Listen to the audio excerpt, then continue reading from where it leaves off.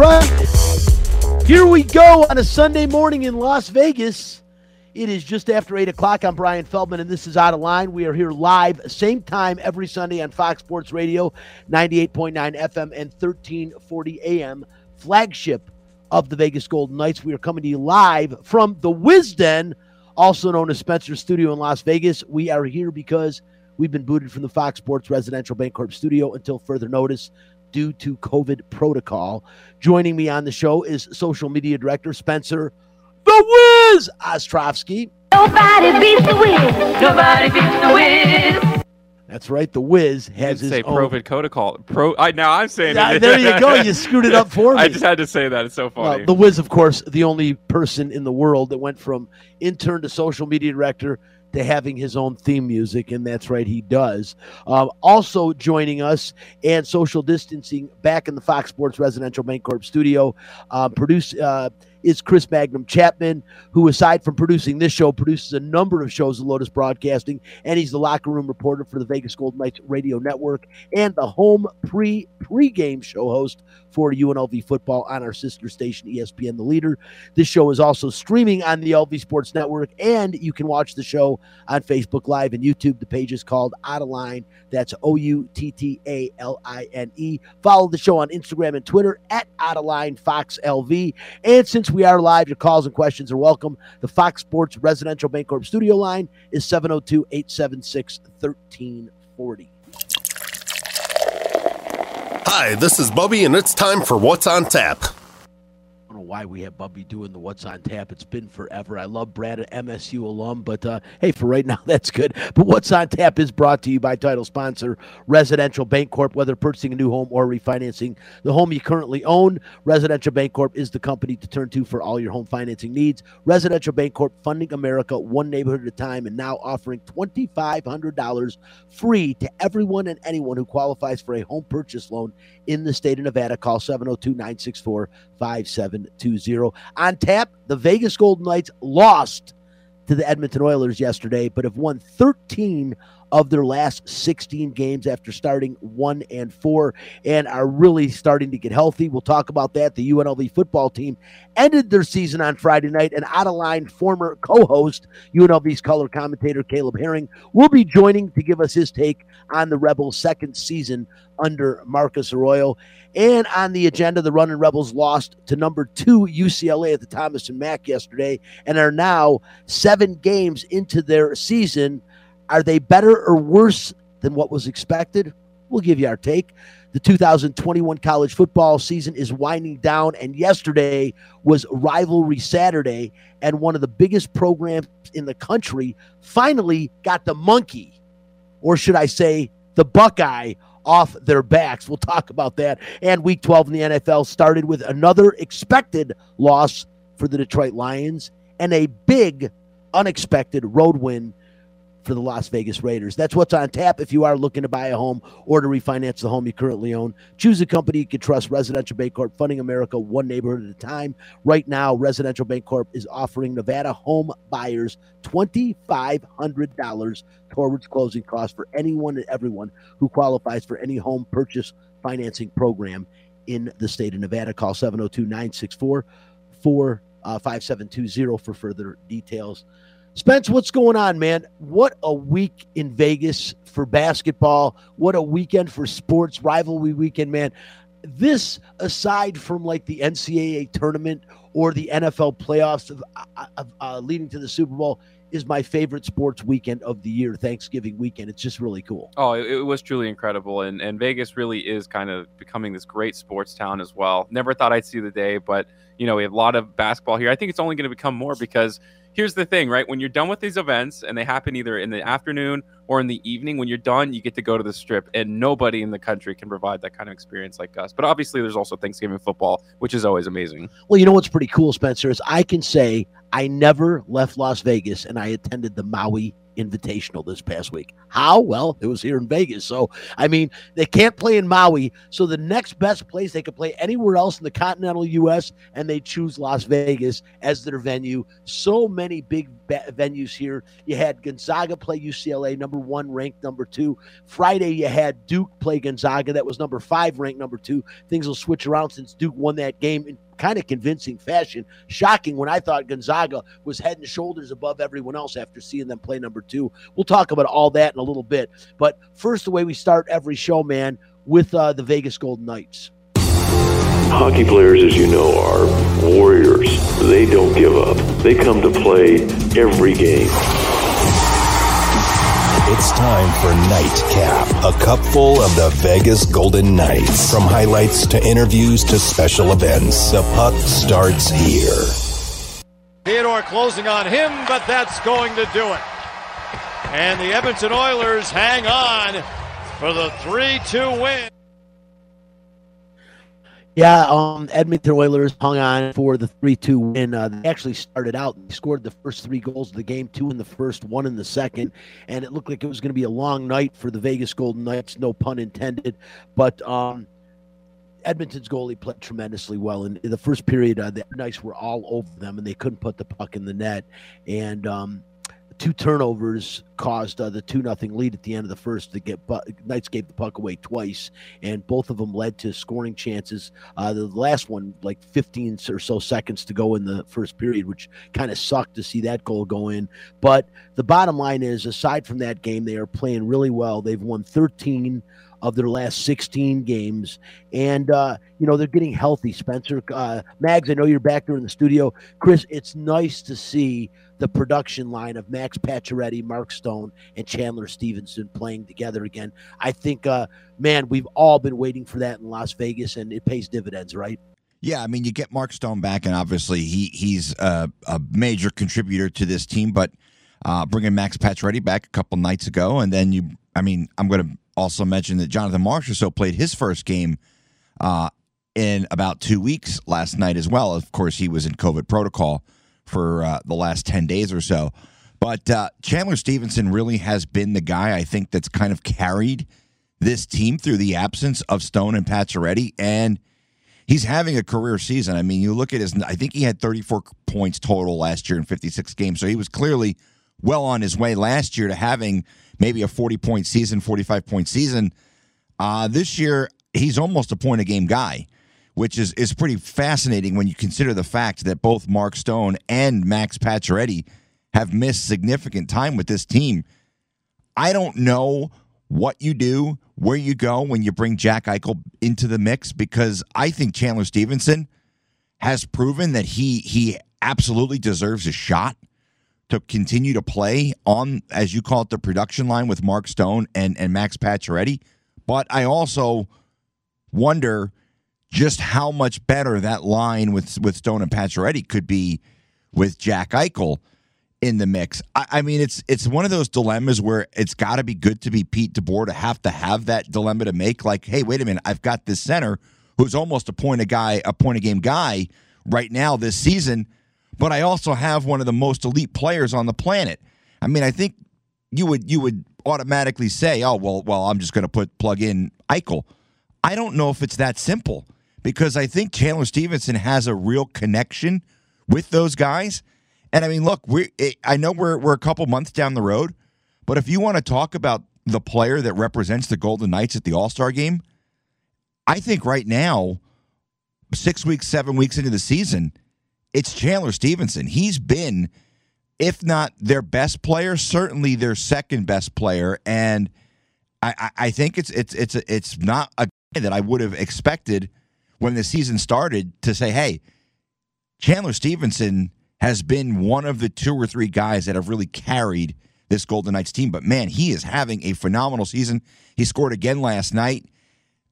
Brian, I mean, this is a guy, and look, there's some moves that fans could look at George McPhee and Kelly McCrimmon and not be happy about. The fact that they stole Chandler Stevenson from the Washington Capitals, that's got to go down as one of the best moves that this team has made. When you look at his contract, he's basically he's not making a ton of money. He's not a huge hit against the cap, but he has been. He's a guy who certainly has outplayed his contract, and I think the Golden Knights are looking and saying, "Hey, you know what? We got ourselves a really, really good deal with Chandler Stevenson because he has earned every bit of what he's making, plus probably double the way he's played this season." No doubt, Mags. He is going to be when it comes time to talk about Chandler Stevens' contract. I hope the Golden Knights bring it up before the time comes and do something positive, because you are right. We saw really the morphosis into a better player last season, and this season he's carried it on. And I agree with you when you say the best or the second best. And if you're saying the second best player, and you're not talking Robin Leonard as the first best player, because he has been exceptional between the pipes this year for the Golden Knights in spite of their slow start, you've got to also talk about a guy named Riley Smith.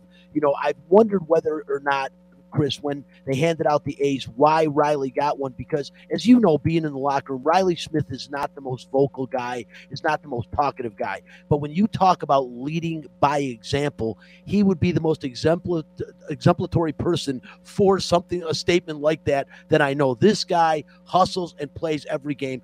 He is hardly ever misses because of injury. He seems to always find a way to be healthy. He takes a lot of abuse out there for not being a physical player, but no matter what, he finds a way to be productive, to either put the puck in the net or make the perfect pass, and that shows his production. You talk about a point-a-game guy. Riley Smith is not off that either. 15 points now, 9 goals already on the season.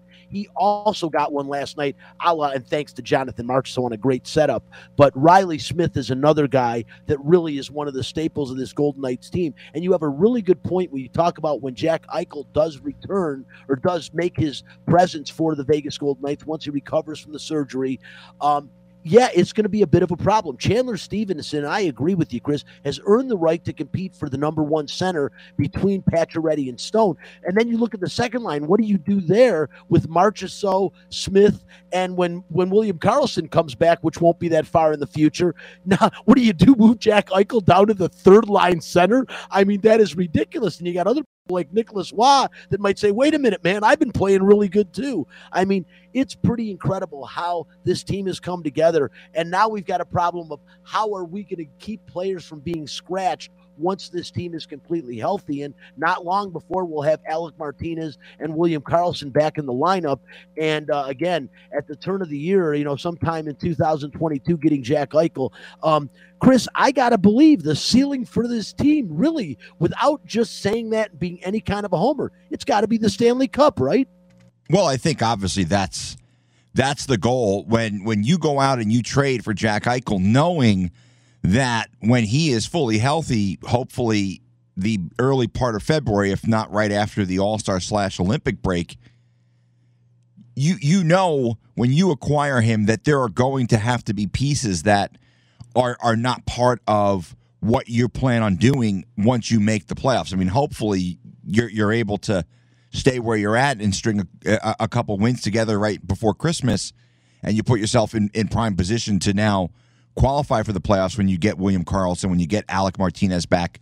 I mean, it's really fascinating. I think when you mentioned Riley Smith, getting to know Riley over the last 5 seasons, it's not a shock to me that he's a guy who wears the A. I mean, when this team was going through captains, I think the obvious choice was always going to be Mark Stone.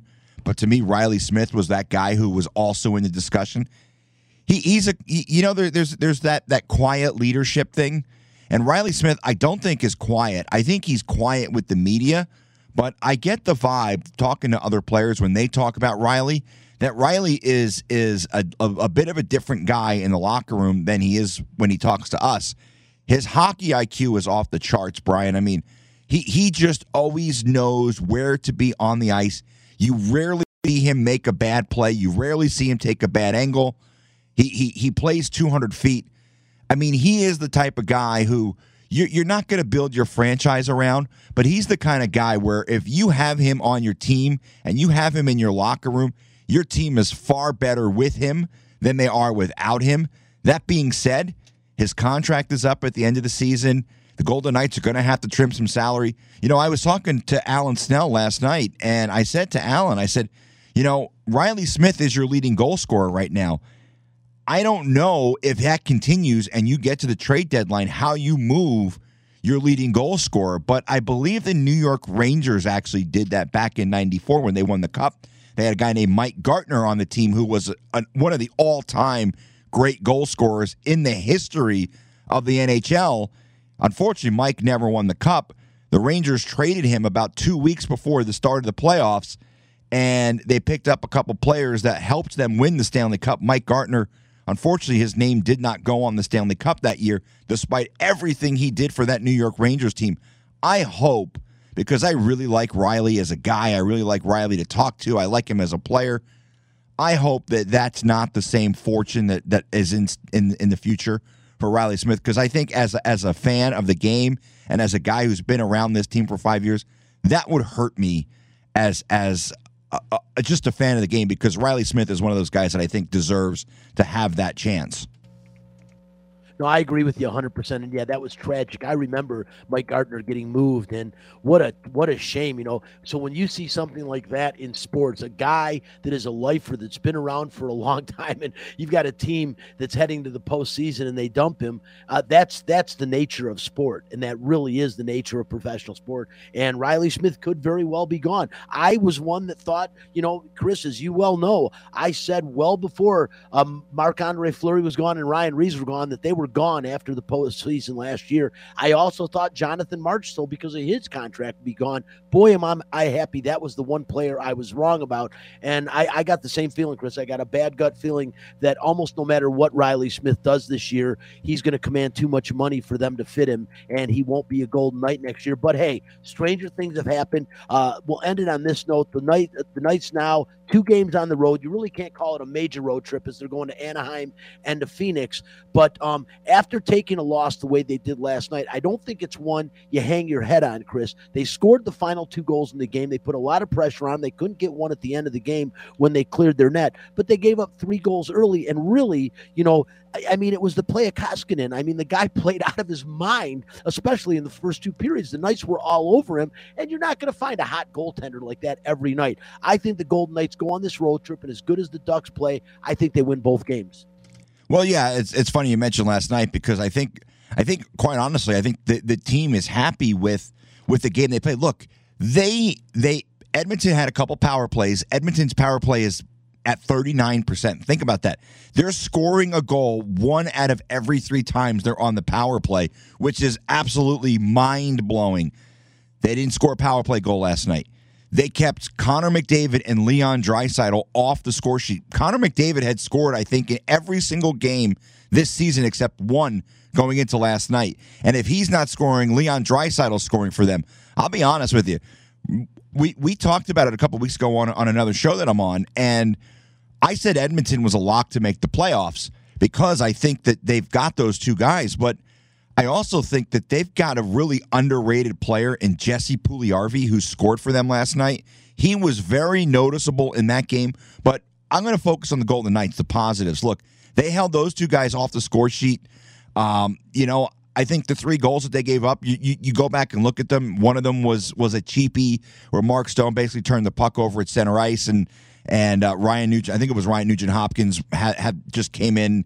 I mean, there's no way Mark Stone's going to make up the ground to prevent him from scoring there. One of them was just a breakaway where Puljujarvi was essentially all alone behind the defense. I mean, there were some cheapies at the Edmonton Oilers score, but that's what they're really good at, because when you have guys like McDavid and Draisaitl, it kind of forces your defensemen up the ice a little bit, and they get caught. And that's something that they'll have to correct the next time they play these guys. But they're 0-2 against Edmonton this season. And Edmonton was missing some players last night. Of course, Darnell Nurse, maybe their best defenseman, was out.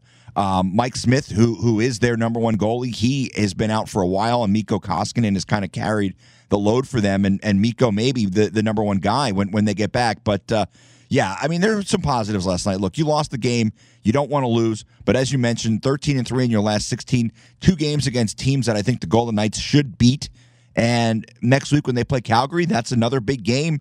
Can't look too far ahead, but next Sunday at the Fortress, Calgary Flames come in, and that's a team that the Golden Knights may have to contend with the way things are shaking out in the Pacific Division right now. No doubt, Calgary, one of the better teams in their division. I like what I'm seeing from the Golden Knights, and I do mean that sincerely. The ceiling, you always say the goal, of course, is the Stanley Cup, to win the Stanley Cup. But then the reality, reality is when the Vegas Golden Knights are healthy and they have every player in this roster available to them, they are as good and as talented as any team across the board in the National Hockey League. A lot of fun to watch, one of the most exciting teams, and they have since day one. I really think key is going to be, hey, hopefully that injury bug bit them in the ass so badly early is something they overcome. You don't have a lot of COVID issues down the road. They stay healthy. The sky's the limit. I'm excited to see what they do. Listen, let's fly into the next segment. Joining us now on the Fox Sports Residential Bancorp studio line and on StreamYard is our former co-host. Hopefully we'll get him back here one day again. And he is the color commentator on ESPN, the leader, our sister station for UNLV football. And he is back in town and not going to be traveling for a little while because the season is over. What's up, Caleb? What's up, man? Yeah, I'd love to come back, but I don't think you can cut me a check big enough to pull me back, man. That's the only problem. Well, you never know. The way things are going, you might find a 6th year of eligibility and be back on the field for UNLV next year. I mean, because one of the things that we'll talk about, and we'll talk about it in 1 second, is the quarterback situation at UNLV, what it is going to look like in 2022. I think we all have a little idea, but wonder if Marcus Arroyo has something up his sleeve. And how apropos, speaking of Marcus Arroyo, 48-14 loss to end the season. They lose on back-to-back games, but they did play well against San Diego State on senior night. And of course they did win back-to-back games this season when people were concerned they wouldn't win any. I'm going to be there. I'm right with Chris, says it all the time. I'm with him on this. You got to give him a pass on last season. It was a COVID, one of the most strangest seasons of all of our lives, the years of all of our lives. But this season is a different story. What have you seen? And please, Caleb, don't be a homer here. What have you seen this year with this UNLV football team?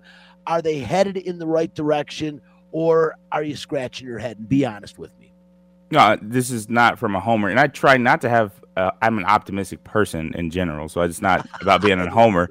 But the idea that I can't tell the truth about it because it's my alma mater and all this stuff is I think a little bit of a reach. But I just honestly watching this team this year, and I think if anybody's being honest about it and not being pessimistic about it, you say that what we saw on the field every game, minus 3 games, we'll say the Air Force game, Reno, and Iowa State, every other game that the Rebels played in, they looked like a good team. And that's honestly like a good Mountain West team that can compete in the Mountain West. And they look better, especially on the defensive side of the ball, than we've seen probably in the last decade with what they were able to do defensively at times during the season. And then they also actually did some pretty good things offensively as well, with considering how many injuries they had all throughout the season. But I do think that Marcus Arroyo is doing the right thing and has a program trending in the right direction. It's not easy to overcome some of the things that he overcame in the first season. And then the injury bug that kind of went through the team, that we're seeing how amazing it is for the Golden Knights, like you guys been talking about, to be overcoming the type of injuries they've had to their roster. You wouldn't have expected that. And I think this season with UNLV, the injuries at key positions and the inconsistency at key positions due to injury, I think maybe the Rebels finished with 4 or 5 wins. And you think about a team that, yes, 2-10 looks terrible in the final win-loss column, but 6 losses were 1 possession games. And the fact that they competed with 3 top 25 schools and a UTSA team that just had their first loss of the season in week 12. So they were in the top 25 as well to finish things off. So the fact that the Rebels competed most of the season, and like I said, outside of those 3 games, they were in every game of the year. So I'm not going to say they're bad. I'm not going to say that it's time to push a red button on Arroyo. I think they're trending in the right direction, and that's sometimes what you have to look at when you're trying to build a program up and trying to change the culture, I guess. And I guess evidence in college football, you look at Jim Harbaugh and how many off seasons were Michigan fans and national audiences calling for Jim Harbaugh to be fired. And, Michigan stuck with it for whatever reason. They saw something that was not necessarily wins and losses that were positive. They saw the right things off the field or in practice or in the way they competed that led them to keep Jim Harbaugh around. And I think it's paid off pretty good. I think Michigan may be on their way to their first college football playoff because of that consistency, because they stuck with it, because they did enough right during Harbaugh's tenure, and they finally figured it out in the end. And I think that's kind of the infant stages of where UNLV is, where you see some good things and you understand that the program is building towards winning games, but the wins and losses just aren't adding up to that right now. And it takes time. It takes some years of work to do that. And I think once you get guys like Jacoby Windman and Noah Williams as seniors, and then you look at what that team's going to look like. I mean, the amount of freshmen that made plays on defense, the amount of freshmen that were in on offense, that were making plays. When you think about that and you think about 3 years down the road, you say they're in a good spot as far as building this program up. Well, I will say this. I'll say infancy. If you're talking about infancy, I would say they're still at conception, not quite infancy yet. I would say the beginning of maybe something. I'll give you that. Marcus Arroyo, I'm not going to sit and rip on the coaching, what he's done, because, again, I don't think we've had enough of a sample size. I will say I don't like the way he's handled the media. I think he has showed immaturity as a person and as a coach. I don't think as a media member, I'm not going to go on and on about this. I don't think you ever block a member of the media on Twitter because you're not supposed to be paying attention. And all you do is now admit that you're paying attention. That's all behind us. Again, hopefully that changes over time. And Marcus Arroyo warms himself a little bit up to the media. I see Paloma Villicana when he does Rebel Extra with her. He looks disinterested and like he doesn't even want to be there. I've heard the coaches show a couple of times on the radio. I mean, he seems like he's more into that, but I would just like him to see embrace that part of the job a little bit more because it is part of the job. That's not the job of coaching. As far as that job goes, Caleb, I'm not going to disagree. I saw a better UNLV product this season than I've seen the past couple for sure. However, that being said, I still think that the reason they only have 2 wins and maybe not 5, as you said they could have, was coaching cost them the games that they lost. Yeah, they were in close games. The good teams win the close games. UNLV was in a lot of them, and they lost the majority of them. And again, I like to see them competing, but decision-making was a problem. Sometimes that's decision-making to the players, and sometimes that's the decision-making of the coaches. I'll leave it at that. Do I think I see an upside down the road for this team? Possibly. It is possible. And the reason Michigan stuck with Jim Harbaugh, I can give you about 12 million reasons why they stuck with him. The buyout would have been very expensive. And trust me, do you think money's an issue with Michigan? No, but listen to this. I will say this. No, money's an issue with everyone to a degree. It's not. But I will say this, okay, with Michigan and where they went, okay? If Michigan would have lost to Ohio State after losing to Michigan State, and those turned out to be their only 2 losses of the season, because if they lost, they wouldn't have had another opportunity to play in the Big Ten. They would have played in a bowl game. But those would have potentially been enough to cost them his job. Michigan was at their wits' end because in Ann Arbor, as in Las Vegas, 1 game can save your season, and that is the game against that team up north, as you well know. That's in Michigan, two games can save your career, and that's U of M and Ohio State. You win those 2 games, people can forgive a lot. Okay? That's not true. It is true.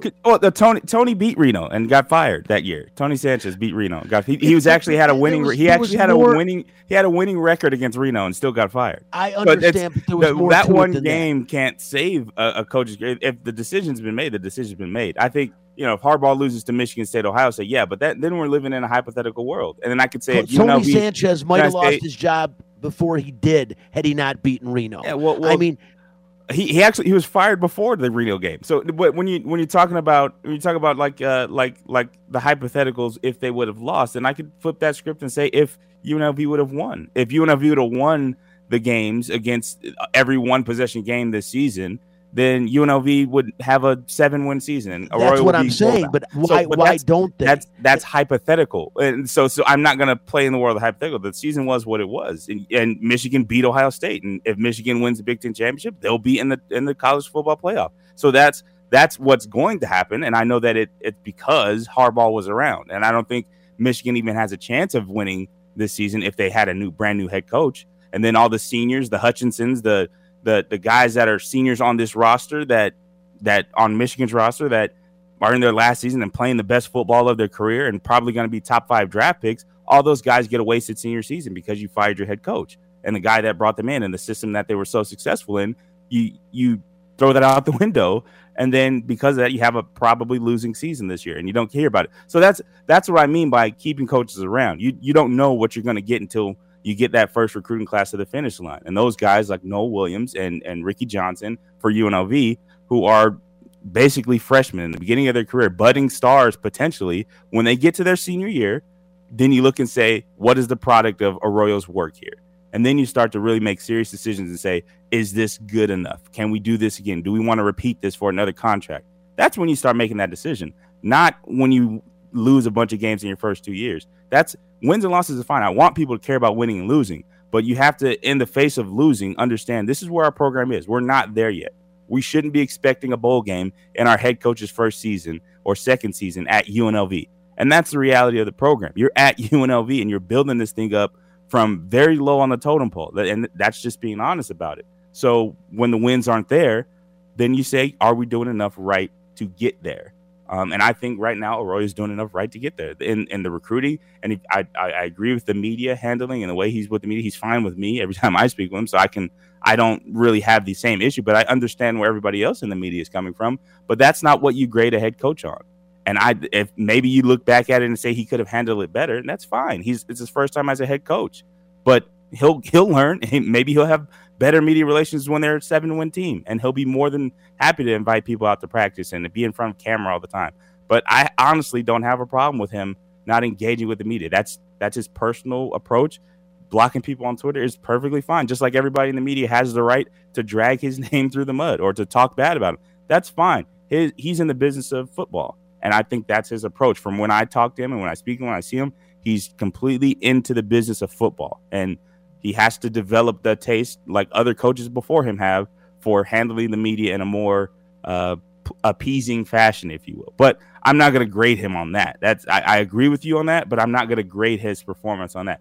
UNLV, the team that I've seen on the field this season, is a good football team, or a good football team in the making, I'll say. They haven't won a lot of games, but like I said, they were competitive, more competitive throughout the entirety of the season than I've seen in the past 10 years. And yeah, they didn't win, but we all know the difference between winning and losing. It's a game of inches, and they're right there. So if they continue to build on this, if they retain players, if nobody enters the transfer portal, if they add a few pieces, maybe from junior college, at a few different positions, I say they're going to compete in the Mountain West next year, especially considering how depleted the Mountain West is going to look with the attrition of other rosters. I think a lot of other people are losing more than they're going to be getting. And you guys like Carson Strong, who are going to be gone.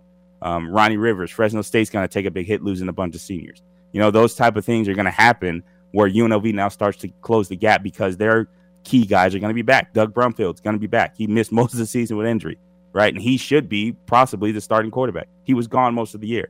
If Carson Strong's not at Reno for most of the year, does Reno have a shot? Absolutely not. So we understand that about Reno. Why can't we say the same thing about UNLV? They didn't have their starting quarterback for the majority of the season, and we're still within a touchdown in 6 of their losses. So what I say is what I see. I see that UNLV is doing the right things to become a good program. They're in the infant stages, and if they continue working at it and keep Arroyo around long enough, maybe we'll see a good finished product in 3 or 4 years. Fair enough. However, you use the word good several times. To a team that's 2-10, I can't associate the word good. I can say improving. I can say looking better. I think good is a term good. There's nothing good about 2-10. There's no such thing as moral victories. And again, I grade Marcus Arroyo the same way you do. As I said, I'm not grading him based on the way he handles the media. I think it's bad and immature, but it has nothing to do with his coaching ability. I watched a couple of games, the Utah State game being one of them, where I shook my head at some of the things I saw going on in the field, and it wasn't what the players were doing. It is the plays that were called and confusion amongst the players. That's what I saw standing on the sideline watching the game. So you don't know the plays that were called. None of us know what the huddle calls were. I can point to at least several player mistakes in the losses that they had, the close losses, San Jose State and Utah State. I can point to several player mistakes. Now, see, you go ahead and give me your whole point. I wasn't done yet. That's fine. I'm just saying. I watched the games, and I'm telling you that there's not much of a difference between the 2 games that they won in New Mexico and Hawaii than the games Utah State, San Jose State. Let's just go those 4. There wasn't much of a difference between the way the games were called by the coach beside and next to the way the players executed on the field. It was pretty much the same calling, pretty much the same schemes, the same play calling, the same coaches handling the situations. The only difference was the way the players executed in the second half. And that's what wins and loses games. Coaches put players in position to win. The players got to go out and do it. And that's more often than not, whether it's because of inexperience or just the lack of availability of injured players, they weren't able to execute on the field what they were asked to do by their coaches. And that's why they lost a couple of close ones at home. So that's just the way I look at it. And you can call it being a homer or whatever you want to call it, but that's just the reality of what I watch. All right. You were the last quarterback to take the team to a bowl game. I don't like hearing that. You have every right to be a homer, and you are, and that's okay, and I love you for it. But another thing, I was in the bathroom during one of the games and listening to one of the things you said, and after they got done, I think it was Hawaii, maybe it was Fresno, but you said, man, they're going to come out in the second half strong because they just played lights out defense. And I came out and I said, I love it. But first of all, your color commentary is good. You're good at what you do.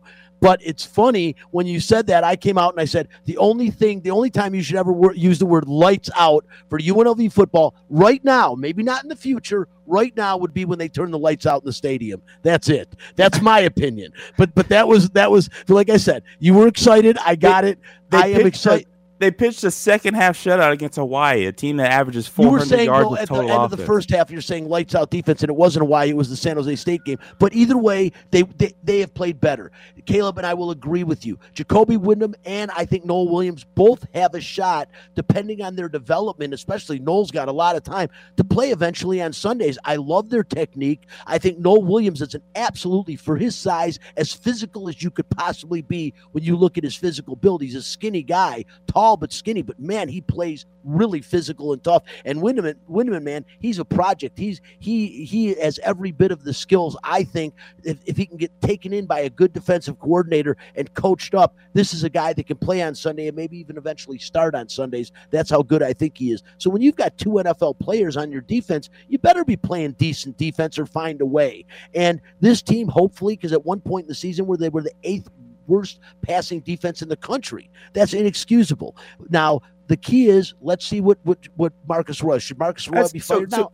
Absolutely not. Absolutely not. You tell me Noel Williams is a potential NFL player, right? You tell me that. And then I will tell you this. How many games did Noel Williams miss this season? No, he missed games. He got hurt from being so physical. He got a targeting call that exited him out of Eastern Washington, which if he's available in that game, they probably win it. I'm just going to say it plain and simple. The pass defense not only missed him for a lot of time, but also missed Phillip Hill for a lot of time, the best safety on the roster. So you're talking about your two best defensive backs that were missing for most of the season. They weren't on the field together for a lot of the season. And then you look at their season ranking as far as against the pass. Well, any team without their 2-star DBs missing in action, having to thrust out true freshmen in Ricky Johnson and Cameron Oliver in relief duty of that, of course the defensive secondary is going to suffer. So, like, when you look at the totality of the season, I can't say that the UNLV team that at their best this season wouldn't have been a 5-6 win team. I'm not going to say that. I'm not going to disagree. Like I said, and that's why I don't always look to wins and losses to find whether or not a team is good. Wins and losses say the team's a winning team, but a good football team can lose a lot of football games too. And I think what you saw with Alabama, I guess, and let's just go way to the extreme, Alabama almost lost the game to Auburn. Auburn has a losing record. They're not ranked this year for Auburn standards, right? If Bama loses to them, are we going to say Bama's not playing good? And if Nick Saban is being honest with himself, is his team playing to their best capability? Are they playing like Alabama? Like, are they playing like they should be the number one team in the nation? No, they're not. So just because they won all their games doesn't mean they're playing their best. And UNLV, just because they lost a lot of games doesn't mean that they're not playing good. So I can say them that they're good. Here's the thing. If that hadn't been the narrative for such a long time, I would tend to lean in your direction more. Unfortunately, it has been the narrative. And when you say a couple of their two best players are down, does that change things? Absolutely. I'm not disagreeing with you. But that's football. That's sports. You face that all the time. And again, had UNLV not had this issue for so long, and granted, Marcus Arroyo has been there for basically a season and a piece of cake. So you can't judge him on that. But again, it's been the narrative of UNLV's defense for a long time, since you were there. The UNLV's defense has been a problem, and it's a problem that needs to be solved. Is it on the way to being solved? Well, like I said, there's potentially 2 NFL players on the roster. Yeah, it's potentially on its way to being solved. So I'm going to ask you this: Is this the best you've seen UNLV defensively in the last decade? Yes. Yes. So okay, no, I'm not disagreeing, but like I said, it still amounts to wins and losses no matter what. And we got to move on from the subject. I want to ask you real quickly one more question about this team, and please be frank about this question, because they're kids, and I always think of that when I'm doing this. They're kids and they're people and everything else. But the bottom line is, and especially this one's a local guy, Tate Martell. He is the most storied player coming out of high school his senior year. The blue chip athlete, everyone wants him. Gets a full ride to the Ohio State University. Unfortunately, they are quarterback heavy. It doesn't work out for him there. And he goes to Miami, another storied program, although they're not really where they're in their rebuilding stages as well, as far as rebuilding their program and their history. But he gets to go there. It doesn't work out there. He gets hurt and he comes here. Yes, he's got a thumb injury. Yes, he has surgery. Yes, it's a brand new playbook, although I can't believe UNLV's playbook is any more intricate than Ohio State's or Miami's, so I don't know how it would take you that much longer to learn it. But the bottom line is, Caleb, is this guy hurt, or is he just not that good? Because Justin Rogers, granted, he played good at the end of the season in the game. I saw him. I want good. He played adequately enough to be a college quarterback. But after the way we saw him play earlier, I was amazed that when you got past Brumfield and you got past Cameron Friel, that it was Justin Rogers again and not Tate Martell. What's wrong with this kid? I guess I have to put it this way. In an analogous situation, Johnny Manziel had one of the most storied careers at Texas A&M, and he got drafted highly because of it. He was regarded as probably one of the better college quarterbacks of all time, and that's just maybe subjective opinion, but he got to the NFL and vanished, and he's no longer a viable quarterback right now. That's the way his story was written. Sometimes when you have success at one level, it does not necessarily translate to the next. And I think in the case of Tate Martell, the story of his high school career may have put him in a position in college that he was trying to live up to expectations that were unrealistic for his actual skill set and what he actually brought to the table. And that's not a knock on him. It's just the reality of the situation. It doesn't always pan out. Sounds sometimes to me, Spencer, like he's saying he's bad. what I'm saying in a way that people can maybe relate to, you can have success at one level and then not translate over to the next. What made you good and made you great at Caleb, one level? Before I forget this, I gotta ask you something about Martell, and I heard this, and maybe you can. And we'll move on. I want to really quickly talk about UNLV basketball too, and get to the Raiders. But I heard that Tate Martell threw the ball from like 3/4 of instead of over the top in high school, and he was very successful. I heard when he got to Ohio State, they changed his throwing motion. They were trying to get him to be an over-the-top quarterback, and he's never been the same player. Have you heard that, and is that something that you could see be a possibility? And if it is, then why the hell wouldn't you go back to just throwing it the way you wanted to throw it, because it's not working the other way? Well, I'll say this. He did throw the ball better in high school than he throws it now, from what I've seen. His high school ball, like the balls he threw in high school, were better as far as the tight spiral, the distance he got on it, and just looked more comfortable and natural for him throwing the ball than it does now. I don't know whether or not that story is true. It could just have something to do with injuries or a natural change. Maybe he bulked up a little bit too much because he's kind of a stocky guy. I mean, he's been in the weight room, clearly. You could see it. So maybe that has to do with why his throw motion changed a little bit. But I don't know if there's any truth there. So I don't know Tate personally. I only know what I observe as far as him playing football. So I haven't heard that. So, but that would have a lot to do with why you're throwing. And look at it in a positive way. Lonzo Ball. If you imagine a shooter's shot, like Lonzo Ball's shot was broken when he came into the NBA. It worked for him in college and in high school. He could make a shot. But when they started trying to restructure it, he struggled a lot with his shot. So it takes a lot of discipline to stick to it and get the mechanics right before you can actually start to play. And maybe that's why at this level, it's harder to be successful if you're in the process of changing your shot, so to speak. I know if you think about the first 2 years for Lonzo Ball, people were kind of saying he was a bust. And then now look at him, he's got one of the highest 3-point field goal percentage in the NBA. It's the same kind of thing. It sucks to play while you're trying to figure out your shot or your throwing motion, so to speak, and you haven't quite perfected a new one yet. So that could be true. I wouldn't be surprised if that was true, but I could say for sure he definitely threw a better ball in high school than he's throwing now. Well, hey, look into it. It might be some stuff to talk about. Who is the guy? Last question on UNLV football. We'll jump over to basketball. Who's the guy under center next year? All their players, all their 3 top starters are coming back. They're all young guys. Brumfield, to me, looked like the best quarterback out there when he was healthy early on. Cameron Friel then came in and played really good. And one thing Cameron Friel taught us is he is one tough guy out there, man. I mean, he was beaten and bruised, and he kept showing up under center when he could, and then you've got Justin Rogers, who finally at the end of the season started looking like a D1 quarterback. What do you do next year? I know there's going to be heated competition. I don't know if Marcus Arroyo has anyone else coming in, but to me, Doug Brumfield's got to be at least the guy out of the gate. What do you think? Ideal situation, I think Doug's the guy, and I think that's the case for the next 3 years or however long he's here.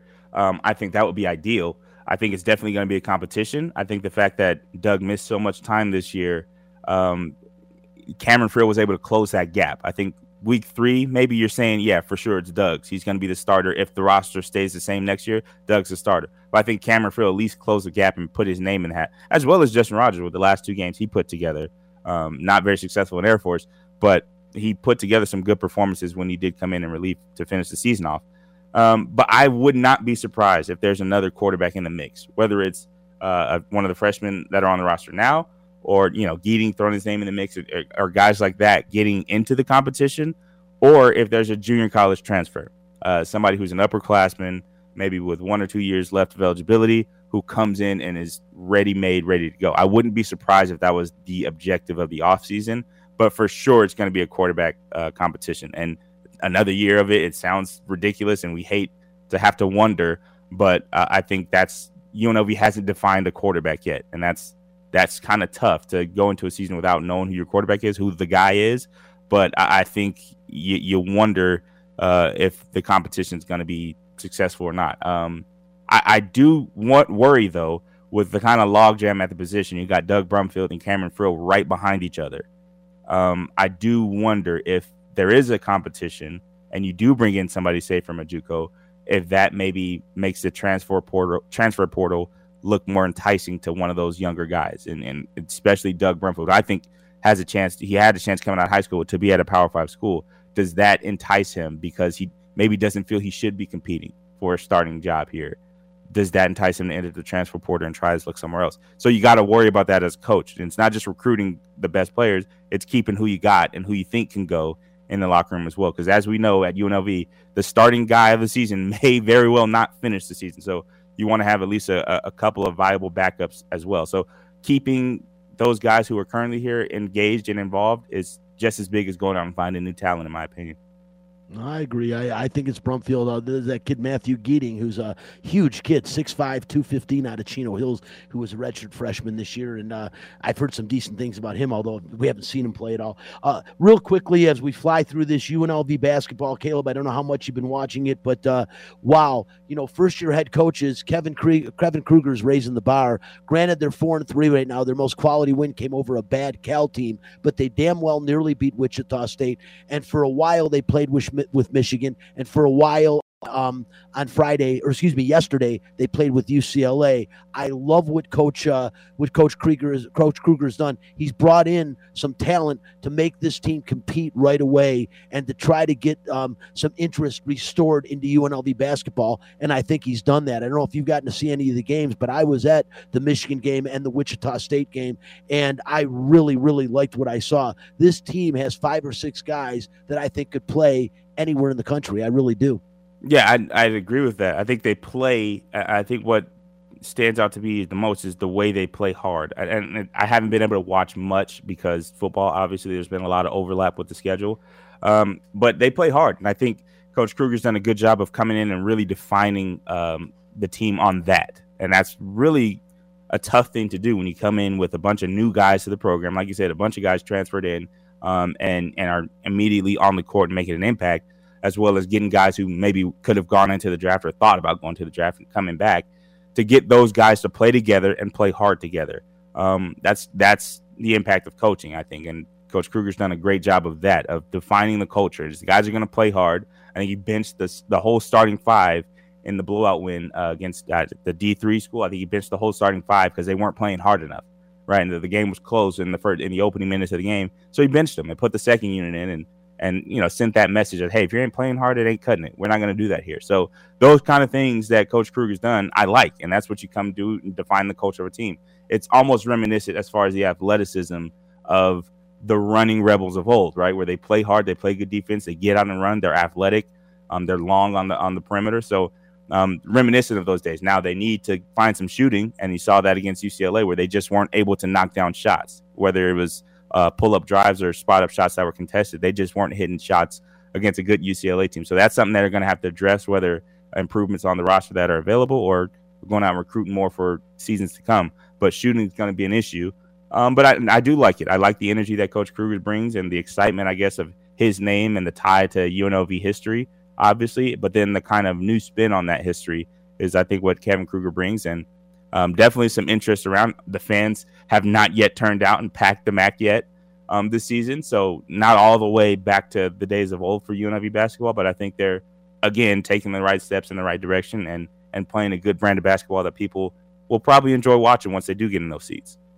He is Caleb Herring, former co-host here on Out of Line. He is the color commentator on ESPN, the leader for UNLV Rebels football games, which the season ended on Friday night with a loss to Air Force. And Caleb, the names to look for this year that I think, Bryce Hamilton, obviously great that he came back. He did try to enter the put his name in the hat for the NBA, realized it was more advantageous for him to come back for a senior season. He did, and he is definitely the cog that makes this machine run. This kid, Jordan McCabe, a YouTube sensation in high school, transfer from West Virginia, got to play for Huggy Bear over there, and the announcers were calling him Pistol Pete Maravich during the game. Granted, that's a little over the top, but he made some unbelievable passes, especially in that Wichita State game. The sky's the limit for this kid. I love him. Royce Ham Jr., a senior transfer from Texas, along with Donovan Williams, also came from Texas. Those two guys are exciting and bring a really upscale and upbeat brand of basketball to UNLV. And I love this freshman, the 6'4" guard from St. Louis, Keyshawn Gilbert. He can play defense. He can sky. He can get up. He's going to be exciting to player to watch as he grows here as well. And the bottom line is Kevin Kruger doing a great job. Caleb Herring, we appreciate you, brother. We'll talk to you real soon, my friend.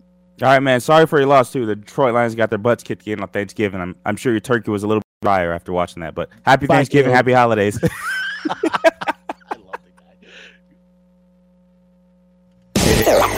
Fact this. If you don't like the facts, take your ass back to bed. Fact this. With basically 1 week to go in the college pre-bowl season, there's only one team guaranteed to make the 4-team FBS playoff, and that's the Georgia Bulldogs. Win or lose, they'll get in next week. This, once again, is proof that 4 teams simply is not fair and is not enough. Once again, there are at least 8 teams that deserve a shot. It took everything for Cincinnati to get the shot. I think they will if they beat Houston in their conference championship game next week. Of course, one of the few ranked teams they've played, but they gave Notre Dame their only loss. But again, you need 8 teams in. Great win for Michigan. Michigan had not done that 8 seasons, an 8-season drought. They beat Ohio State 42-27, and they got to play Iowa. They win that game, they will be in the playoffs. And Alabama, as you heard Caleb talk about, 24-22, quadruple overtime. It's wild when they get the triple overtime in college now. They have to go for 2-point conversions. 1 2-point conversion, another 2-point conversion. It's pretty wild. Alabama pulls it out,